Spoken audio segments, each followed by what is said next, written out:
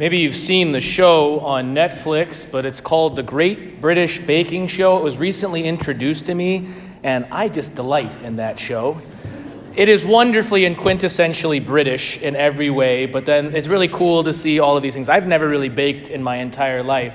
But as I was sitting there on Friday watching an episode on my day off and being tempted mightily by those delectable sweets, I was thinking about how this show, in many ways, because these bakers who are wonderful bakers who bake almost every day, they get thrown into the furnace of this show, the pressure, the anxiety, the stress, and bakers who normally do wonderful things, it just falls apart sometimes. And as I'm watching there and being tempted, I'm thinking, wow, this is an interesting commentary on Lent. Because when we get to Lent, really what we're trying to do in Lent is just intensify what we're already doing: prayer, fasting, and almsgiving. And yet, with just sometimes a little intensification of saying no to sweets or taking on extra prayer, a couple days in, and we're totally discombobulated. We're totally thrown off of our game. And brothers and sisters, this is life. Life is a mixture between the wilderness and the desert and the verdant pastures. We come in between the two regularly.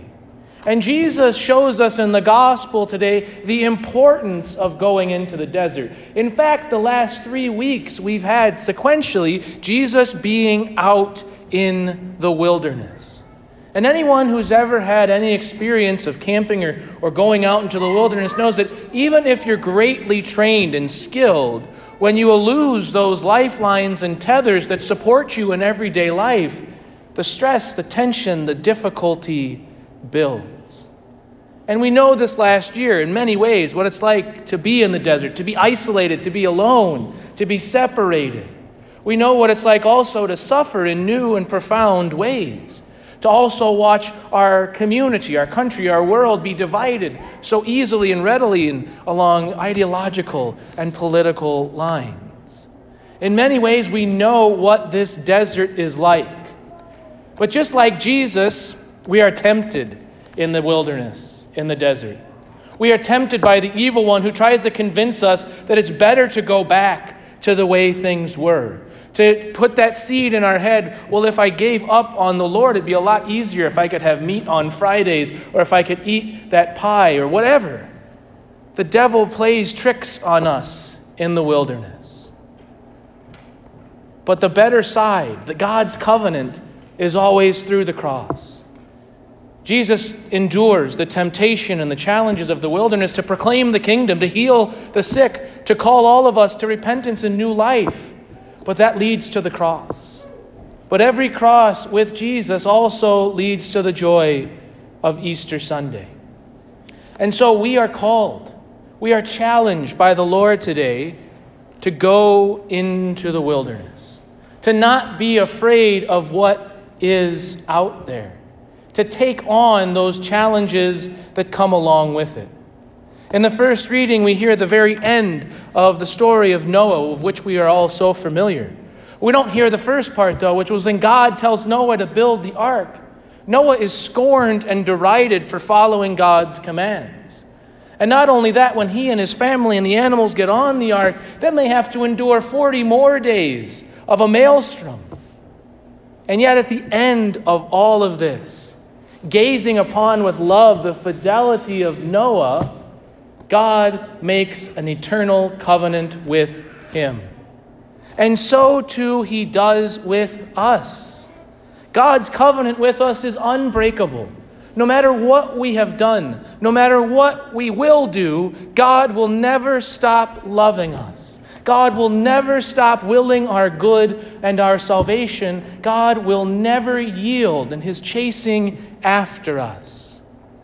But oftentimes, we must also choose to go in to the unknown, into the wilderness, so that we might be strengthened. In the second reading from the first letter of St. Peter, we hear this: Christ suffered for sins once, the righteous for the sake of the unrighteous, that he might lead you to God. When Jesus went into the desert, You were in his mind and on his heart. When Jesus was tempted and chose to follow the will of the Father, he did so for you. You not in the plural sense, but you specifically. He thought of you and he loved you. This is the measure of God's love for you and for me, brothers and sisters. So that when we are in that desert, when we are in that wilderness, we are never alone. We are never forsaken or abandoned. In fact, that is when God, the Father, Son, and Holy Spirit are closest to us. As we heard in the gospel, the Spirit drove Jesus out into the desert. Jesus had perfect union with the Father and the Spirit in the desert, and so too do we. So too do we, when we but follow his will and listen to his promptings. But it's not easy.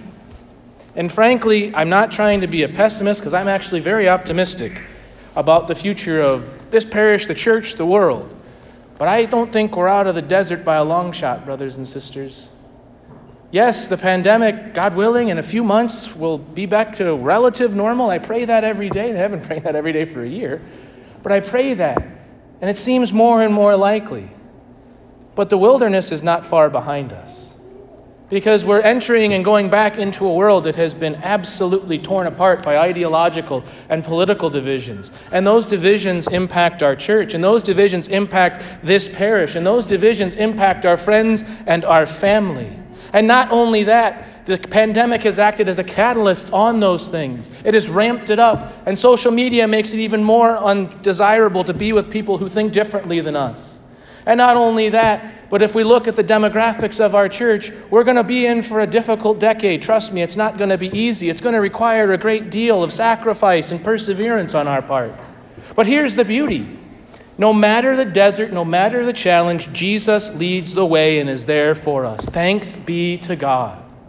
Jesus went there for us, so that no matter what is in front of us, we can confidently and with hope and great love follow him and trust that he is leading us to something better. Even if we know not what that is, we do know the way. Jesus. He has shown us the way. He shows us the way. And Lent is a great way for us to get back on the way if we have strayed. To pray and to pray every day. To fast, to grow in self-denial. To give alms, to lift up and to support financially and with time, talent, and treasure the church, and especially this year, the poorest of the poor. If you haven't taken a CRS Rice Bowl, please do so and support those who are most in need in the world, who have been devastated, just as you and I have, by this pandemic. But not only that, the Lord just doesn't say, here's this 40 days of intensification. He gives us his body and blood, soul and divinity in the Eucharist. He gives us his perfect gift of mercy in the sacrament of confession. He gives us his word so that we can immerse ourselves in his life and in his heart through prayer every day and reading with scriptures. He never abandons us. He is always there with us, especially in the wilderness. And so, brothers and sisters, this is the time. This is the time of fulfillment. When Jesus speaks, he speaks in history, but he speaks for eternity. When Jesus reigns from the cross, it is an eternal sacrifice. When Jesus calls us to repentance and to believe in his gospel, he is calling us right here and right now and for all of history. This is that time to follow Jesus, to strive to be a holy saint. God created you because the world needs you as a saint right now.